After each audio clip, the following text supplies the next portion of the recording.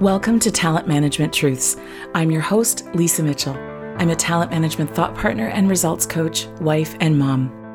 Talent management leaders are hungry to learn from their peers and want to hear about real-life talent initiatives.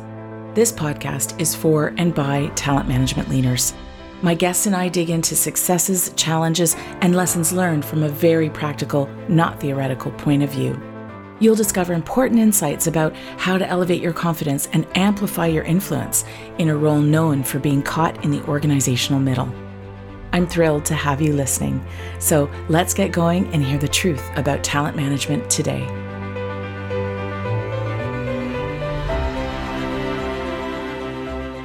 HR can feel like a very black and white place sometimes, especially for the people it serves. People in talent and HR usually acknowledge that the work is more complex in its many shades of gray. Context and circumstances must be considered for each situation encountered outside of, say, certain strict legal or ethical or pension plan parameters. Listen in on this episode to explore what living in the gray is all about and what makes it a reasonable approach. My guest is Helen Ashton, who's VP of People and Culture at Grand & Toy. Helen holds a master's in industrial relations in HR and previously oversaw HR at Campbell Soup Company and Colgate-Palmolive. She started out in the Canadian military and owned martial arts schools at one point. We bonded over the fact that both she and my teen son are Taekwondo black belts. Helen thrives in HR because she truly values the impact that HR can have on people's lives, both professionally and personally. This was a great episode. Such a pleasure to record with Helen. Enjoy. Hello and welcome back to Talent Management Truths. I'm your host, Lisa Mitchell, and today I'm joined by Helen Ashton. Helen is the Vice President of People and Culture at Grand & Toy Canada, and it's a pleasure to have her. Welcome to the show, Helen. Thank you, Lisa. So great to be here. So let's begin by sharing a little bit with the listeners, a bit of your career journey, because it's quite intriguing. Well, I don't know about intriguing, not traditional. How about we go with that? So yeah, the HR is not the first career that I had. I've spent some time in the military. So I wanted to be a trauma doctor. Military seemed like a good way to start that career from that perspective. So I spent 7 years there. Didn't become a trauma doctor. Then I also ran my own martial arts studio a couple of times. And then at one point I wanted to be a professor. So I tried my hand at that and I went and I taught at a college. And then I fell in HR by accident. Like I think most of us do, looking for a summer job and found a payroll position. And then as I was sort of going through it, tried my hand at a couple of different HR things and fell in love with HR. And 20 years later, still here. Interesting. Okay, so hang on. We have to dissect this a little bit. So military. So you said trauma doctor. So you were doing medical work? Yeah. So I've started out wanting to do some medical work. After the first deployment, I realized that I don't have the stomach for it, but wasn't ready to give up the military. So I went back and transferred into the disaster recovery unit.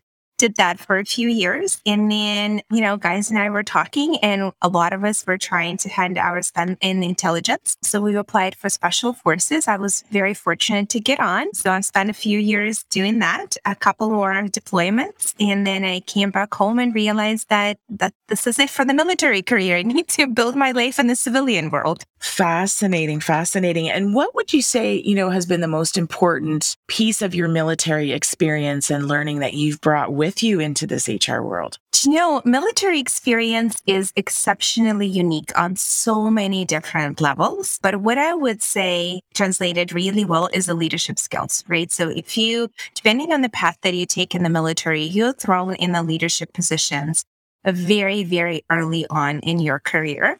And it gives you an opportunity to learn the lessons that might take a few years in the civilian world very, very quickly. So one of my biggest lessons from the leadership perspective was, the whole concept of you don't have to have all the answers. You need to make sure that you're relying on your team and they have a voice and their voice is heard, because that's what will help you come up with the best possible answer in any given situation. I think that's so interesting because, I can say from my own experience, certainly that was a mistake that I made, at certain points in my career, especially if there was, high pressure, high stakes around something. as helpers, right? Like as service-oriented humans, which is typically what you find in the talent HR space, it's easy to want to just, okay, I better do it all, right? And to forget that, hey, we do have resources. We don't have to hoard all of the work, be that hero manager kind of thing. So it's interesting to hear you say that. But Lisa, I'll also build on that too. I think as you progress, not you personally, but as we all progress in our leadership roles, I think there is that pressure that comes with it of, oh, well, you're in this role, therefore you need to know the answer. You need to be able to give the direction. You need to be able to tell people what to do. And that's not the case most of the time. I think there is a time and place for that when there is a big crisis or you need to make a decision really quickly. Sure.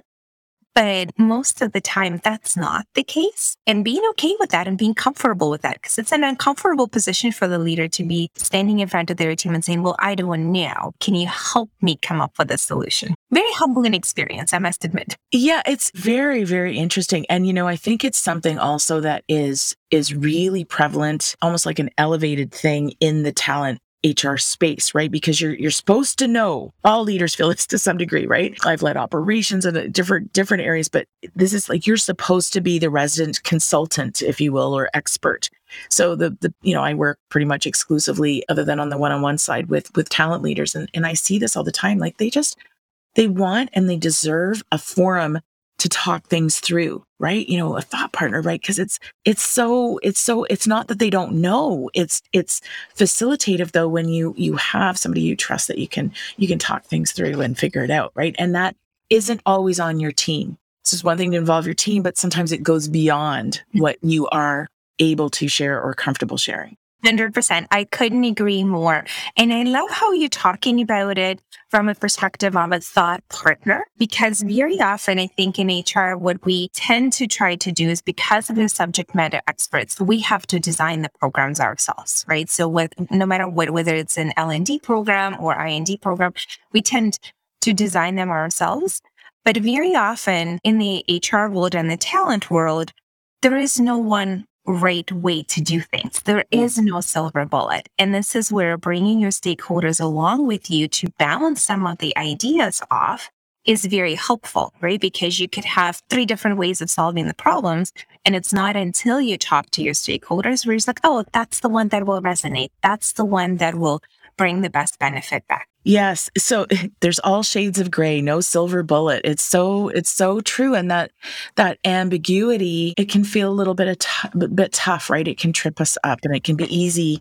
We were talking in the green room about it's easy for us and for stakeholders to kind of just jump into action, make all kinds of assumptions about what needs are, and kind of spin wheels needlessly. You mentioned stakeholders a moment ago, and I know you've got strong opinions about how to build buy-in with them. Would you tell us a little bit about your philosophy? Yeah, of course. Thank you for the question. I think for me, it's really around what you're saying. It's getting their buy-in, and not just in the very beginning or in the very end. It's throughout the entire process. And what inspired that is, a few years ago, I read Agile Manifesto. Right? So it was aimed at the software industry, had nothing to do with the talent world. But I think there's so many interesting parallels that you can draw into the talent world as well. So I'm not going to do the book the justice, but basically what it talked about is the problem in the software developing world, where what you do is you would talk to your stakeholders or your customers, then you'll take all of that in and start designing the tool. And then you don't bring them along until the product is either finished or almost finished. And the issue with some of that becomes that the stakeholder expectations have changed, the external market or internal dynamic have changed. So now you provided that solution that doesn't solve the current problem. It's no longer relevant. Yeah. Or it's a solution where, to your point, you've asked some questions, but then you also filled in some gaps with the assumptions, and those assumptions weren't the right assumptions. So again, you spend all this time and the energy and the money and the effort, but you came up with a product that doesn't solve the real problem. So the suggestion there was, well, don't wait until the very end and build your product in iterations or sprints, however you want to call them.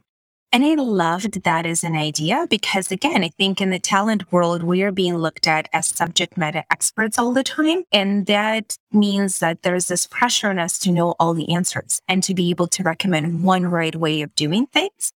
And what I see, even in the talent as a function, very often you would have the centers of excellence working separately on something and not bringing their HR generalist or business partners along on the journey with you.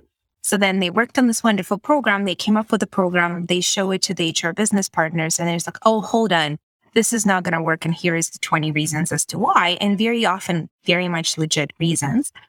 So in my opinion, it's very important to have your stakeholders, well-rounded stakeholders, not just one function or just one person, and certainly not only the people who you like or who will tell you what you want to hear. Oh, important point. Yeah, you need to make sure that when you're thinking about your stakeholders, you're thinking about all the functions or all the people that this is going to impact. And you're also thinking about people who are going to give you honest, critical feedback, even when you don't want to hear it, right? And then sometimes I've used the trick of putting somebody on the team and their sole purpose is to play the devil's advocate, right? So whenever we're working with a solution, come up with those. What are we not thinking about? What are some of the obstacles? And look, it's not that we're going to solve for everything. It's never going to be perfect, but at least some of the issues that could come up are on the table. And then we're able to think through, if that does come up, what's going to happen. And sometimes not having an answer is okay too, but at least we've given it some thought. I think that's very important. And then being very clear on what is the business problem we're trying to solve? What is the people problem we're trying to solve? And then you start coming up with your actions. But as you're defining even the business and the people problem and the action, that's where you check in with your stakeholders and you bring them on board. Say, hey, here's the business problem. Did I get this right? Yes or no? And iterate that a couple of times. And then goes, okay, well, in the people problem, that's what I'm hearing you say. Is that correct? Check those assumptions so that you're not working with the wrong ones. And then again, once you map out the plan, it doesn't have to be perfect by high level. Hey, directionally, here's the 3 things I'm thinking about. How does that sound? Get their feedback. And then start implementing, putting some of the things together as well, and keep going back to them and say, hey, this is how it's progressing. Is there anything that changed in your world that's important for me to know? Is there anything new news that you wanted me to be mindful of? And sort of continuing iterating from that perspective. And it does a couple of things, I think, for me. It builds a stronger partnership with whoever is that you're working with, whether it's within the talent function or across. It also makes sure that the product that you're developing is addressing the needs. And then you don't have to do this incredible internal sales job in the end, because everybody knows what you've been working on and they already had their input. And all it is just one final alignment before you roll it out versus trying to push water uphill. So that is huge. So I just want to let that sink in for people. So when you are, I call it embracing the iteration. I just did this talent strategy initiative workshop with a group of folks, and we talked about it's so important to keep looping back, keep checking in. So this is what I heard. And is this correct? Okay, so now, then based on that, this is what I'm recommending. What do you think? Okay, so we're going to get started. Now I'm going to come back, say, here's what we know now. But you said, when you do this, you're ensuring you're addressing the needs, and then you don't need the sales job, the massive sales job, right, for that rollout. And I think that is a mic drop moment for people, right? Like, it's thinking ahead. There's a reason why it's important to invest. I get it that it's an investment to spend some time up front. It will save you down the road a lot of pain, effort, and time. Could not agree more. Yeah, it's really, really huge. There's a few of the things that came up too as I was hearing you talk about, having this well-rounded group of stakeholders and not just who you like, and inviting the devil's advocate role to the table. Reminds me of, remember De Bono's 6 thinking hats, right? Like the black hat, the person who's going to kind of poke holes. And it's, why is that important? Because it takes all kinds of thinking, because we don't all think the same way. We're capable of thinking in multiple ways, but we're often playing a set role. So how do we plan for that, right? Getting at that critical thinking piece. Yeah. So you're talking about it from that perspective. So my husband is a police officer for Toronto Police. And the way we talk about it at home very often is that sharing your street corner, right? Because if he's investigating the accident that happened at the intersection, depending where the witnesses are from and then what corner they stood, they have a different picture and a different perspective. Oh, right? Beautiful metaphor. Yeah. And he spent some time in the traffic division. So he's been telling me lots of these stories. But that's what I keep going back to and saying, yeah, but that's true. Depending where you stood in the moment, you saw it slightly differently. And it's not until you talk to everybody who was around and get the whole 360 view where you get a really clear picture of what actually happened. And then in the talent world, that happens all the time. Most of us had to do an investigation at one point or the other, right? And you always start with two polarizing stories of what has actually happened. And it's not until you start having the conversation where you realize 90% of the time, don't quote me on that, but 90% of the time, the truth of what actually happened is somewhere in between. So that's so funny because when I'm training leadership development and communication and tough conversations and so on, that's often, an example that I share, which is there's the way I see it, there's the way you see it, but the truth is really somewhere in the middle, right? And I appreciate you talking about, in an investigation, you've got the polarization happening, the two extremes. It reminds me of that book, and Roger, The Opposable Mind, Roger Martin. And it's this idea that, strong thinkers I'm not going to do it justice, but can hold two completely polar opposite ideas in their mind and begin to see opportunities to say, well, what if both of these existed in some way? What might be possible if we had this and that? So it's that yes and approach versus either or, no but, or yeah. I absolutely love where you're going with this. And I think talent world is the world that lives in gray. There's very, very few things that are exceptionally black and white, and the black and white usually is ethical or legal. Everything else is in gray, and living in gray, that's one of the possibilities. You could have two very different things that are true at the same time. And then I also am going to layer the employee or associate perspective on this, right? Because their perspective is also very interesting. If you are not transparent in your communication, and if you don't give enough details, they start filling those details on their own. And then their perception becomes their reality. So now you live in the universe where there's all these different realities that exist at the same time. And the same message or the same program is being interpreted through all of those different realities. And it's a fascinatingly complex situation to manage. I don't need to tell you that. Yeah, it is pretty wild. And when there's gaps in information or communication, we go negative. It's just, right? Oh, why hasn't she said hello to me for 3 days, right? And something's wrong and something I've done, or she's an idiot. Like we make judgments and assumptions like crazy. So I'd love to extrapolate this idea of stakeholder buy-in, building the trust, the relationships, and onboarding. I recently did an episode with Melissa Law, who's been on about 3 times now, she's just started a new role. And I know you're fairly new to Granite Toy, but we talked about onboarding yourself, right? And what were some of the questions and so on she was considering as she got to know the organization. In your case, I'm curious about what you've been doing since you came in to build that goodwill and understand who your different stakeholders are, what their needs are. What's your approach? Yeah, I think it's a great question. I think my situation is a little unique. I was exceptionally fortunate that the individual who had held my role before was retiring, and she kindly stayed for an extra month. So we actually spent a month together, which was so helpful. And that doesn't happen most of the time. Correct, but she has done a phenomenal job making sure that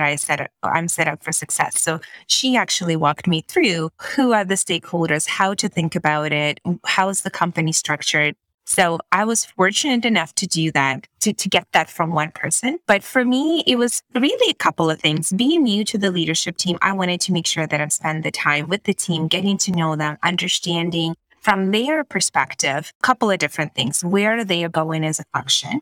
Where are we going as a team? And then what challenges do they see from the business perspective, but also from the people and culture perspective? And, I get a lot of different opinions, of course, but once you hear something 3 or 4 times, it's like, oh, there's a trend there. There's something that's going on. And then I made sure that I spend a lot of time with my team. My team is absolutely wonderful, very experienced. But I think what we very often forget in the talent world is we take care of everybody else. We make sure that everybody else's employment experience is a great one. Very often we forget about ourselves. So I think it was very important for me that I did spend the time with the team, that I did talk to them about how I think about leadership and some of the broader concepts, but also spend some one-on-one time with them as well and make sure that their experience is a really good one. And I have to admit, a big part of going into an interview was my conversations with my peers on the team. And it was fascinating to me because it's the only company in my 20-year careers where I've asked my peers in terms of what my priority should be when I onboard. Virtually every single one of them had said, you need to take care of your team. And that does not happen very often in the roles like this. So that's when I knew I was like, this is the right job. This is the right job. This is the right company. This is the right environment.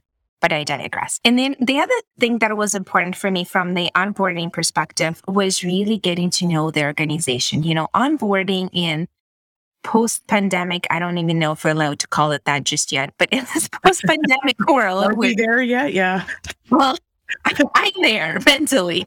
Wishful thinking, I understand. I'm there.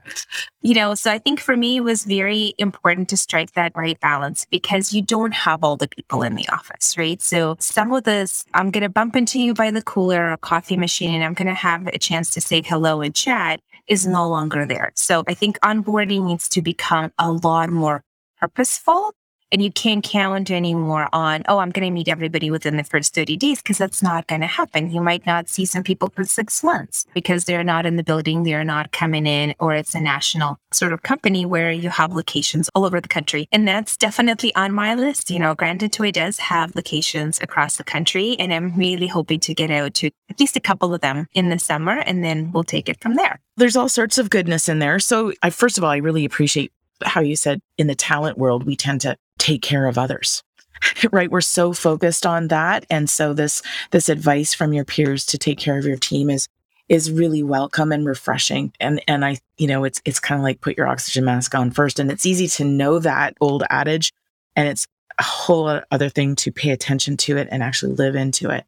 On the onboarding piece, when you're talking about being more purposeful, what sort of went through my head is, so here you've come in and you're kind of, it sounds like it's a hybrid approach where you are. So you might see some people in person, some people might be online. One of my coaching clients, I was speaking with her. So she actually started in her organization right at the beginning of COVID, like of lockdown. So had never until recently, and they're doing sort of a hybrid, go in a couple of days a week or something like that. She had never met her boss in person or all of these other people that she works with, right? And she's typical talent role in the sticky middle of the organization. So everybody sort of wants a piece of her, wants more from her. And she's finding this strange experience where now that she's meeting people, including her boss, people are kind of sliding back into this get to know each other. There's a bit of awkwardness, right? We're trying to reestablish how are we going to work together. Fascinating. Have you noticed anything like that? Yeah, so I'll share a little bit, and that's going to sound very self-deprecating. So I was one of those HR leaders until the pandemic hit who said HR needs to be in the building, whatever that means, right? And there was one of the roles that I had where the responsibility was national, and I was on the road, out of the house, traveling 3 weeks out of the month. Because I think it was, for me at that time, was very important to be where people are. So they know who you are, they know you on the personal level, and they feel comfortable having some of those conversations. Because let's face it, when associates and individual contributors come to HR, it's not for the fun things. They don't come to us to say thank you. Well, they do, but rarely. Most of the time, it's something happened and they need somebody to talk through this or somebody to help them. And you can't do that. You can't open up at that meaningful level to somebody that you've never met. Or you could, but it's rather difficult. So I was that HR leader. So long-winded way of saying I was that HR leader. And then pandemic hit. And just like the friend that you're referring to, I actually started with Campbell's about a couple of weeks after the pandemic hit. So it was an interesting experience because here I was put in the situation where I had no choice but to figure out how to onboard in the virtual world. And Campbell's as an organization did a phenomenal job during pandemic, taking care of their people, supporting them in any way that they could, which means that by the time I left, we still haven't gone back to the office, right? So I had to deliver performance reviews and coaching conversations to the people that I've actually never met in person, and all of a sudden I had to build these relationships in the virtual world, which was a very, very different dynamic. And then if you do meet them in person, and we did do a couple of outings where we just got to know each other, it was exactly what you described. It's the cold said, oh, this is what you look like in real life, and this is how tall you are. And hey, can we talk about this? And it was very interesting. But I also have to say, pandemic for me made our lives a lot more real and holistic, right? Because I know my son popped in. Oh, I don't know if I told you this story. I went downstairs to get water and I already logged into the call. I come back upstairs and I hear him, oh, can you tell me what 60 plus 60 is? What about this? What about this? So he actually had somebody who joined the call while I was downstairs getting water, doing his math homework for him, right? And to this day, if he's home and I'm working from home and he hears me talk, he'll pop in, he'll say hello, and he'll go back out.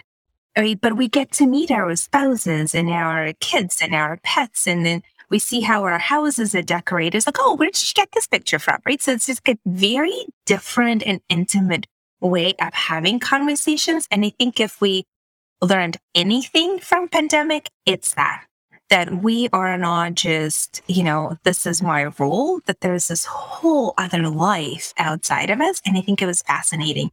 And I just hope that we as a talent team figure out how to continue on this journey and don't lose sight of this lesson. Yes, I agree wholeheartedly. It's been so tough for so many. And yet there, if there is that silver lining, I think it is what you said, that, we see people as more than just the work that they do, right? Or the role that they play. They are many roles, many things, right? With different interests and different tastes and so on. It's fascinating. And I do think we're in for a couple of years, coming out of 2+ years in and out of lockdowns and so on like that. I think we're at least 2 years before everybody sort of feels like we've discovered what the new normal is.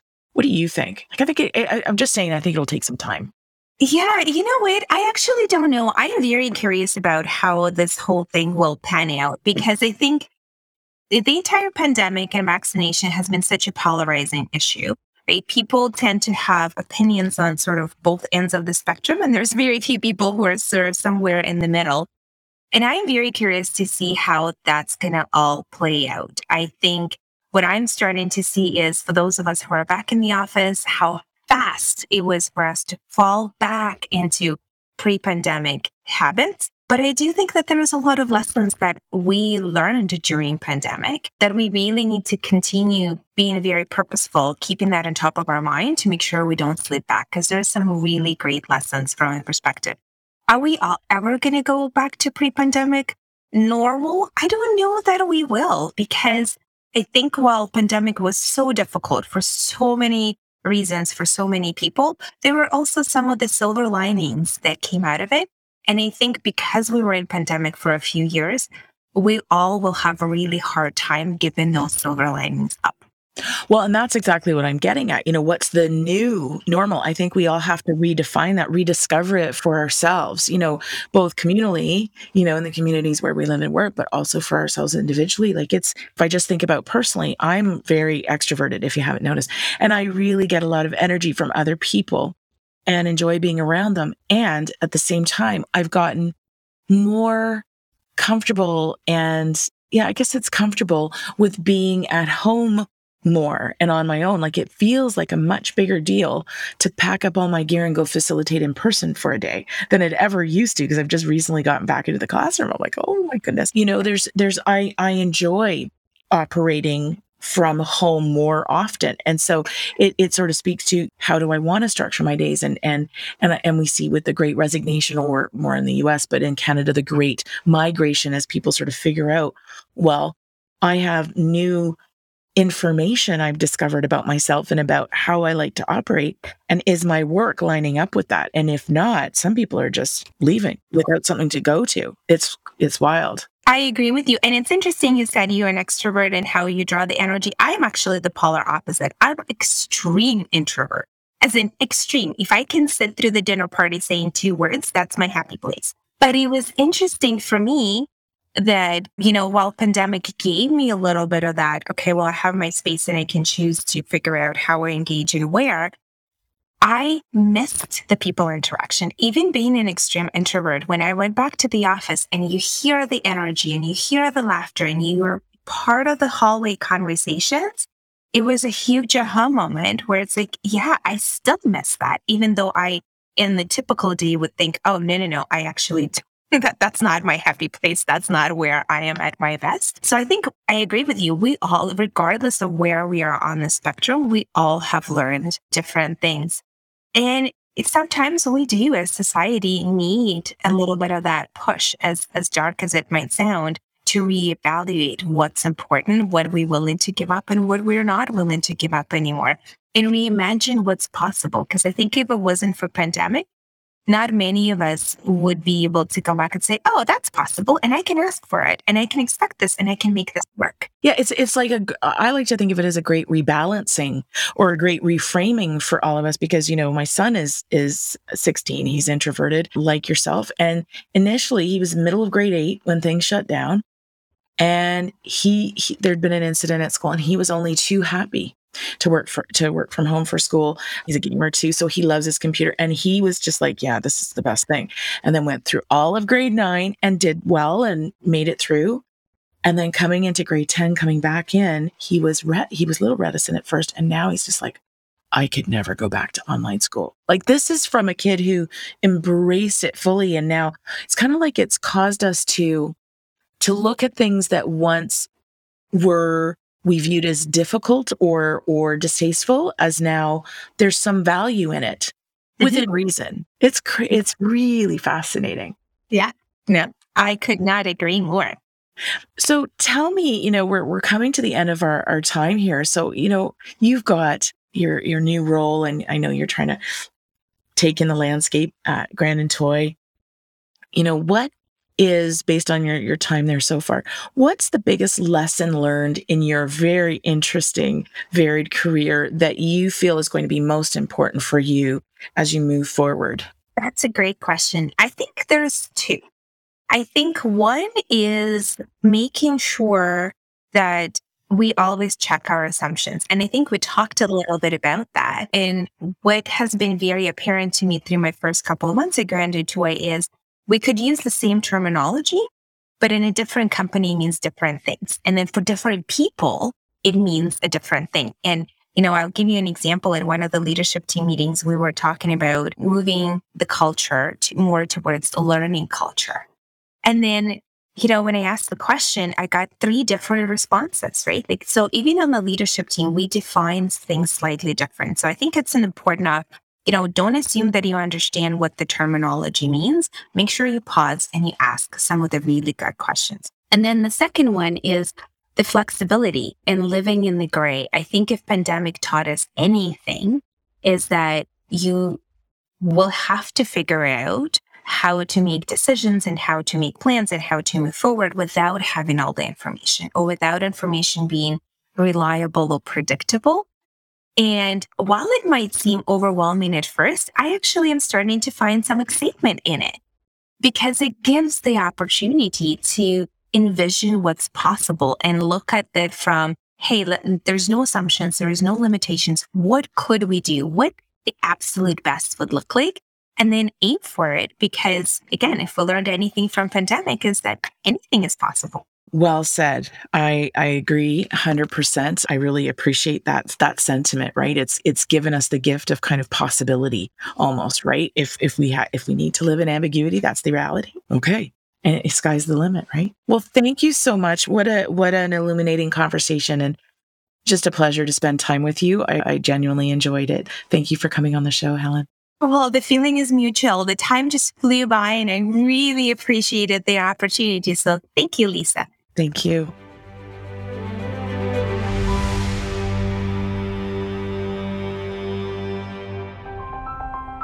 Thank you from the bottom of my heart for tuning in. If you enjoyed the show, please share it with your colleagues. Better yet, head over to iTunes and let us know. When you subscribe and leave me a 5-star review, not only do I glow from within, but more people will learn about the show and why they should listen. Until next time, keep telling the talent management truth.